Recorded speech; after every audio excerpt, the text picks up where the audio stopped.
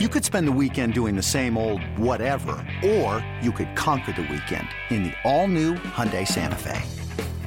Visit HyundaiUSA.com for more details. Hyundai, there's joy in every journey. I'm Tim Fitzgerald at GoPowerCat.com. And I'm Scott Chasen with Fog.net. This is a replay of WIBW's TV show, The Drive. Here's this week's episode on the 24/7 Sports Podcast Network.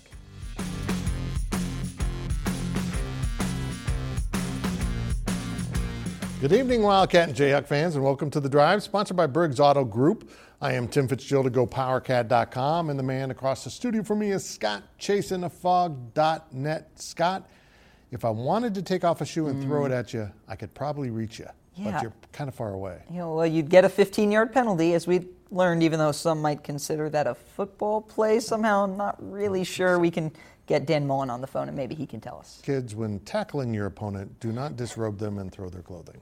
Do not. Little football tip. You can interact with us on social media at Facebook.com/The Drive Show, on Twitter at The Drive 13, and of course, answer our weekly poll question and make your game predictions on our Twitter page. And remember, if you ever miss an episode of The Drive, you can listen to an audio-only version that will appear each Monday morning in the form of a podcast at both GoPowerCat.com and Fog.net. And we will start things off with our 2-minute drill. The 2-minute drill is sponsored by Vanderbilt's Your Work Boot Center. Well, Kansas basketball went 2-0 last week, defeating number 8 Creighton by 1 and Nebraska Omaha by a mere 45.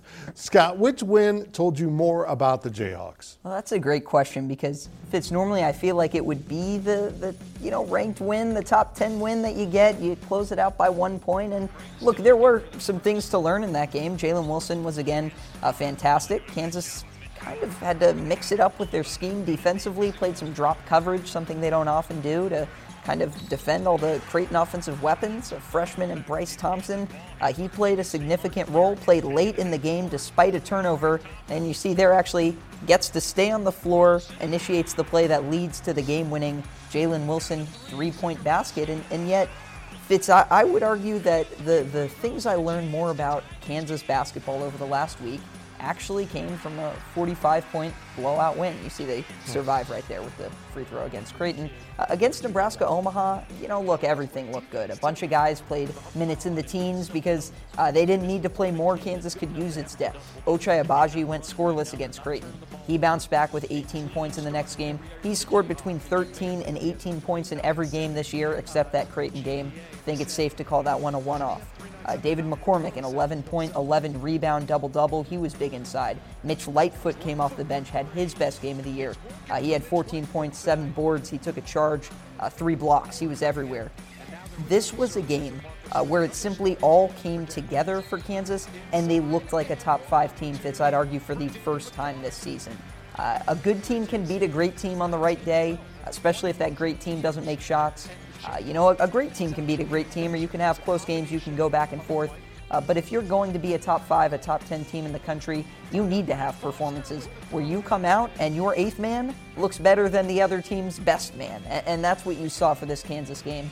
A 45-point win was absolutely what they wanted to close non-conference play, except for the Big 12 SEC Challenge. That will come later in the year, obviously. To me, Kansas looked like a top 5 team for the first time this season. And so I would say I learned more from that than maybe that close game, although I think you can learn lessons from both. K-State plays Omaha in a couple weeks. I think that game will be a lot closer. Well, on the topic of K-State followed up a dreadful loss to Fort Hays State with a 1-point win over Bruce Weber's alma mater, Milwaukee. Fitz, how bad was the loss to Fort Hays State, and did the Wildcats properly bounce back? Well, it's interesting. I think that loss to Fort Hays State, and I know some people will point to UMKC under Jim Wooldridge and find some other games, was the worst loss in about 75 years of K-State basketball. How long is that? That goes all the way back to Nichols Gym before Ahern Fieldhouse and Ramage Coliseum. Hayes came out and played a tremendous game. So all credit to Fort Hays that really shot the ball out of its mind, but K-State kind of went through the motions. Its young players learned a really painful lesson that you have to bring it each night. And you just mentioned that. If you're the much better team, you still have to deliver. You have to play a really good, sound game, and K-State kind of went through the motions and really didn't look well defined. They didn't seem to know what anyone on the court wanted to do, could do. Mike McGuirl, the lone senior, actually played really well and continued to show great leadership. Even after the defeat, he immediately called a team meeting, said, guys, this is intolerable. This is horrible. And they came back on Friday night to play a Milwaukee team that had its first 2 games canceled from COVID concerns and was playing its first game also with a young roster. So let's not pretend that Milwaukee was some kind of great opponent, because they really weren't. The Panthers are really trying to rebuild themselves, but K-State looked much better, looked more passionate maybe about playing college basketball, and they had 3 freshmen and a sophomore in the starting lineup along with McGuirl. And it was those freshmen that really stepped forward for K-State and looked good. And even though it ended up being a 76-75 win as Milwaukee closed it up at the end, K-State showed some real signs of hope. And that's really what we're looking for in this season. Davion Bradford, the 7-footer, completely dominated at 18 points and 7 rebounds. Selton Miguel put in like 16, 17 points. They had 4 newcomers, including junior college transfer Rudy Williams, lead them in scoring, and McGuirl also made it in double figures. So the good news is they looked better. The bad news is they jump into Big 12 play this week, and we'll see how that goes. Yeah, Fitz, I've been really impressed with McGuirl. Just what I've seen with him so far, it seems like he's really taken that next step for this team. He has really taken a lot of leadership on this team, as boy, they need it. Well, Coach K came out this week and expressed some discomfort with playing out the college basketball season during a pandemic. Let's take a listen. I would just like for the safety, the mental health and the physical health of our players and staff, for their, like, to assess where we're at, in our country today. We should get updates as to how many programs are on pause a week, how many cases there were, what's going on, and instead of just plowing through. What do you think about where things stand right now, Scott? Well, I think he has some interesting points to make, and Bill Self was asked about the same topic too, and he said, yeah, hey, Coach K has a little bit of a point, but he also kind of painted the argument too that players might be in a safer scenario at some places than they would be just kind of out with their families, out on college campuses, because right now things are secluded. They're being tested in the Big 12 3 times a week on non-consecutive days. And there really is kind of this effort to keep everyone inside, keep everyone spaced out, and there's motivation to do it. It's one thing to ask players and say, hey, please do this, but it's another thing to say, hey, you won't get to play your season. You're a top 5, top whatever team in the country. You won't get to play if you don't do this. So I think there are merits on the arguments on both sides. It is weird, though, and you're starting to see programs really all across the country shut down, Fitz, including, I think Baylor's taken a step back. I think Tarleton State, who Kansas was supposed to play, had a positive test. So there's a lot of uncertainty, a lot of unknown right now. Well, just because of the mathematics of a basketball roster versus a football roster, a case or two is going to greatly impact a basketball team more so than a football team. I mean, usually there's a backup. There's 2 backup quarterbacks that at least can play. So if you lose that guy, you got someone else. May not be great, but with basketball, you lose your roster pretty quickly. I completely disagree with Coach K, and a lot of people have gotten on him because that statement came after another home loss, 2 home losses in a row. So it does have a feel that I just don't want to play because we're not winning. But I'll say this, there really haven't been any serious consequences from student athletes getting COVID. And if you ask your players, they want to play, and they will do what they need to do to play. And it's just going to take a time for, a little period here for the players to adjust to being a little bit more responsible in their activities. It's very difficult, though.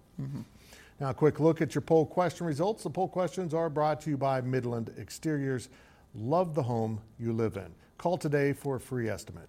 Well, last week's question was, who do you believe is the best player on KU basketball? And if you had asked Bill Self, he would agree with the viewer responses. He said so this week. Jalen Wilson. Fitz, I'm surprised by the percentage here. Too. Not by the answer, but the percentage. 57% of the vote. Next, Ochai Agbaji, 19%. Marcus Garrett, 18%. And other, Christian Brown, anyone else, that's 6%. So about 60% of fans right now think Jalen Wilson is Kansas's best player. We appreciate the Jalen Wilson fan club voting. This week's question is this: what happens first in Big 12 basketball play? A, number 5 KU basketball loses the conference game, or B, K-State basketball actually wins a conference game. Vote on our Twitter page at The Drive 13, and you might want to wait till after Tuesday. Yeah, well, I was going to say, hey, there's some decent little questions there that you could answer. Iowa State coming up one way, and Kansas has a tough start. But that will do it for this half of the 2-minute drill. We will be right back with more on KU and K-State on The Drive.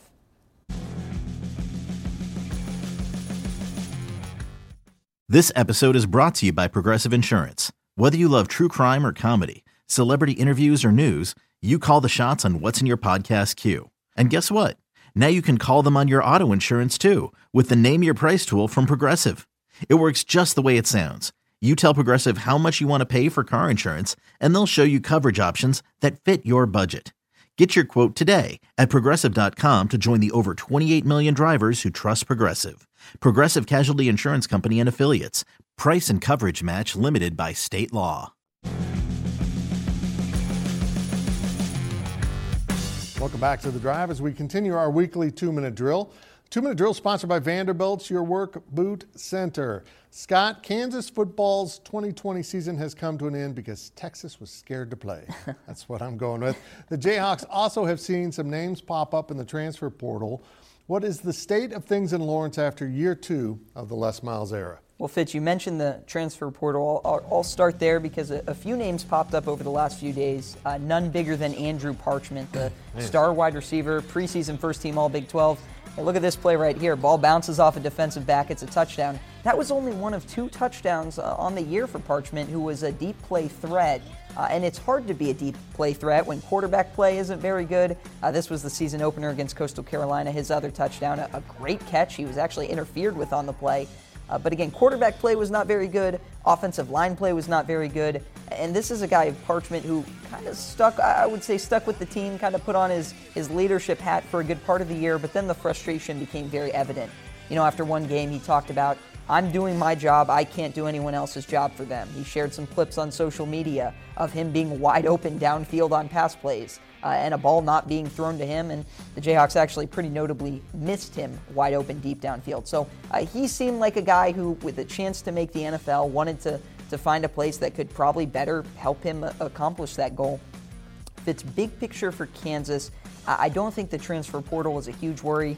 I think a lot of guys will be in the transfer portal for a number of reasons. It's expensive to keep all your seniors, and even if you go above that scholarship number, some places probably can't afford to do that. There will be some guys coaches talk to at every place and say, hey, you may not have a starting spot. You may not have a spot on the field. It may be in your best interest to transfer. Big question for me if I'm Kansas, can you, if you're Kansas, continue to bring in the players that you think are going to help you build, even if that results in kind of these big losses? We've talked about week after week, if you bring in all freshmen, if you go with that full rebuild, it's going to look ugly on the field at times. Now, next year, Kansas has to be better. Kansas has to win games, probably plural. Kansas has to show improvement.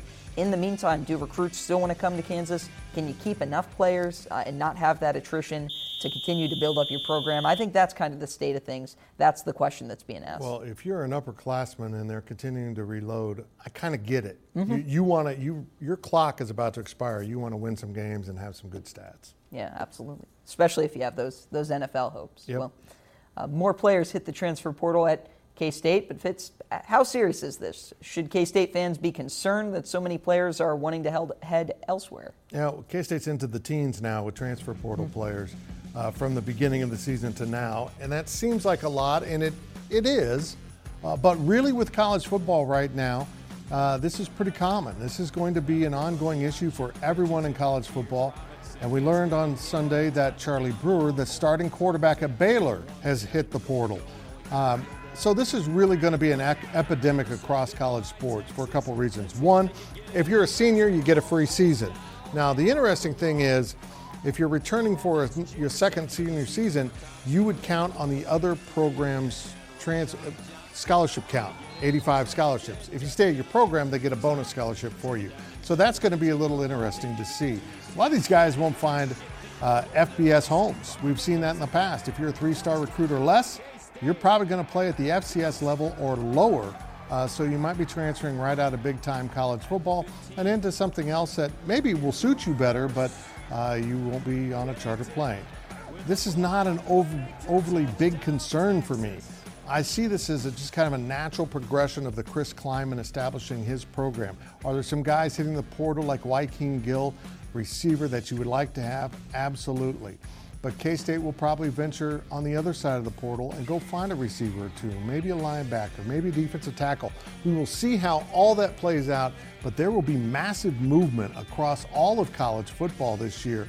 And folks, the NCAA is probably going to pass legislation allowing everyone in the game in college sports to take one free transfer. So not just graduate seniors anymore, everyone gets one free transfer.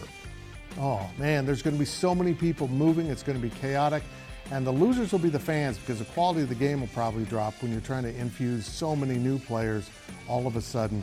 This is going to be interesting, but everyone, calm down.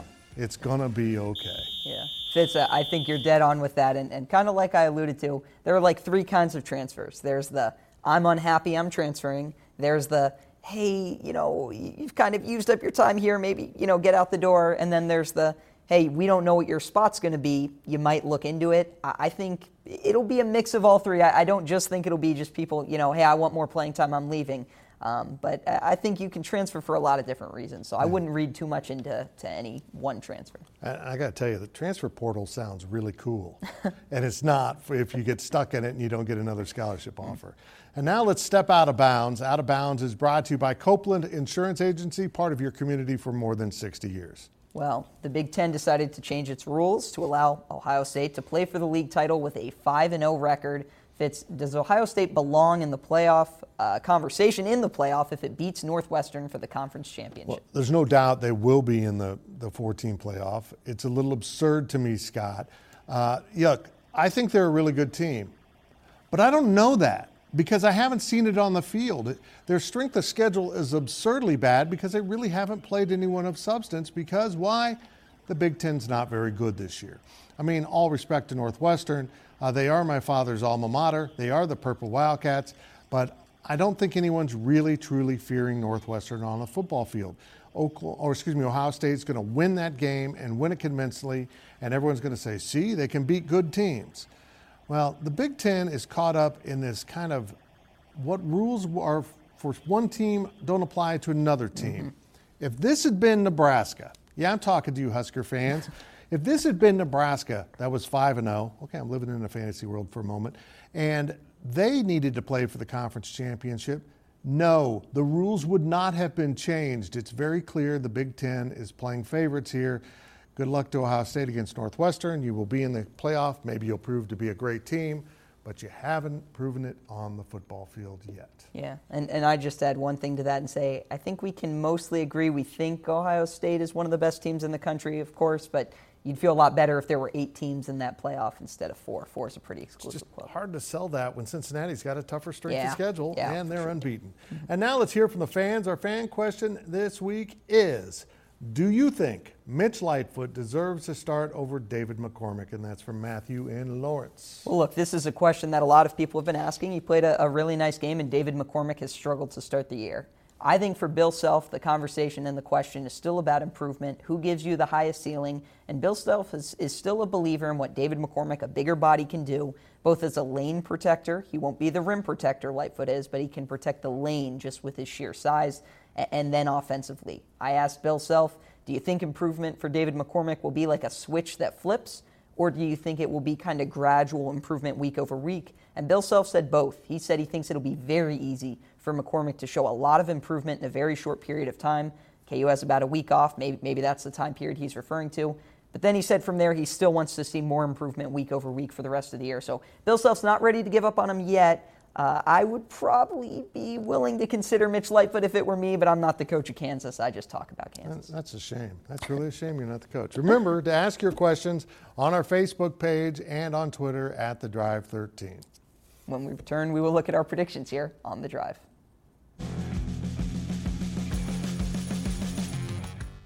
Introducing the Two-Way V4, where groundbreaking fuel cell technology meets fresh foam cushioning for the ultimate performance. With Fuel Cell, each step feels explosive, delivering unparalleled energy return. Paired with fresh foam, experience maximum comfort throughout the game. Its lightweight textile upper offers support and breathability without sacrificing agility. Whether you're hitting the clutch shot or locking down the opposition, the Two-Way V4 gives you the tools to play at a high level. Learn more and purchase the Two-Way for yourself at newbalance.com. Welcome back as we head down the home stretch of this week's show. Now it's time to take a look at our predictions. And remember to make your weekly predictions on our Twitter page at The Drive 13. Let's look at last week's results. We only ended up with one stinking game, and I missed it. Now I'm in last with Scott, and the viewers are leading. Finally at 500. Someone looks respectable. It's incredible. It's incredible, Scott. Someone is at 500. You're so bad at this. Now let's take a look at this week's games and start with Oklahoma -5.5 versus Iowa State. Of course, this is the Big 12 football championship game. Scott? I will take Oklahoma. Sooners playing their best ball at the right time, even though they haven't necessarily rolled into this final game, but they've been playing well. Okay. I will take Iowa State. I think the Cyclones might win outright, but I'll certainly take 5.5 to cover with. Yeah, next is Kansas. This is basketball, a pick'em at Texas Tech. Jayhawks starting the year with some tough competition there in Lubbock. This is really tough to pick basketball games this early because you really don't have a full field for everyone. There's been so little non-conference. I'll take Tech, but I don't feel good about it. KU has struggled against Tech in recent years. I'll take Kansas, but yeah, I'm expecting a good one down there. Our last game of the week is also basketball, sort of. It's Baylor at K-State, and we set Baylor as a 24.5-point favorite in Bramlage Coliseum. Scott, will Baylor win on Kansas State's home floor by 25 or more points? Here's the thing, and this is coming from the guy who covers Kansas football. I've seen it too many times. I can't pick the team that I'm like, well, it's too many points. No, give me Baylor. Don't love it, but I can't pick Kansas State until I see a little bit more from them. I'll take Kansas State. I don't know. I'll take them. I got it. We'll see what happens. The K-State opens with Iowa State on Tuesday. That will give us a good gauge. Mm-hmm. Again, make your predictions on our Twitter page at The Drive 13. And now it's time for our On the Clock segment. On the Clock is sponsored by Carpet One. Buy local for a strong local community. And let's start with Scott Chasen at Fog.net. Well, I was really interested with how Marcus Garrett played in the last game. Marcus Garrett had dealt with illness that he tested negative for COVID-19 multiple times, but it seemed to be related to some kind of a breathing issue. And look, he only made one shot in the last game against Omaha, and yet I felt like the Marcus Garrett that we all know returned. He had 8 assists. He didn't have a turnover. He had 2 steals. He terrorized opposing ball handlers. Marcus Garrett is known, at least around these parts, for that type of play where someone's dribbling against him, and then he gets a little closer, and then that guy backs up, and he gets a little closer, and then he just takes the ball. He did that a couple times. Marcus Garrett's such a unique defender, such a unique talent for Kansas. I can't really recall seeing a defender who just goes and takes your ball much like Marcus Garrett. So, Fitz, I think Marcus Garrett is back and rolling for Kansas. The offense will probably come after that. Well, folks, it's going to be a miserable basketball season. I've never said anything other than that. Search for signs of hope. Bruce Weber's been allowed this rebuild season by the powers that be, and he does indeed get to rebuild. The good news is I think he actually has parts with which to rebuild. This freshman class looks very promising, and junior college transfer Rudy Williams looked good at point guard, moving freshman Nigel Pack to the 2 guard against Milwaukee the other night. Be patient, and a tip of the hat to Mike McGurl, who is really proving to be a special guy in that locker room. That's it for this week's edition of The Drive. We will see you next week right here and all week on social media. This is Tony Kornheiser's show. I'm Tony. You expected someone else? So what exactly is the show about? I don't know. It's a sports show nominally. Football's over, but we're finally at a point where things matter in college basketball, and baseball season is on deck. Greatest 3 words in the English language, pitchers and catchers. We have some of the best voices come on and explain what matters or what makes an upset, like Ryan does, 9/8. No, that's not an upset. No, yeah, it is, Bob.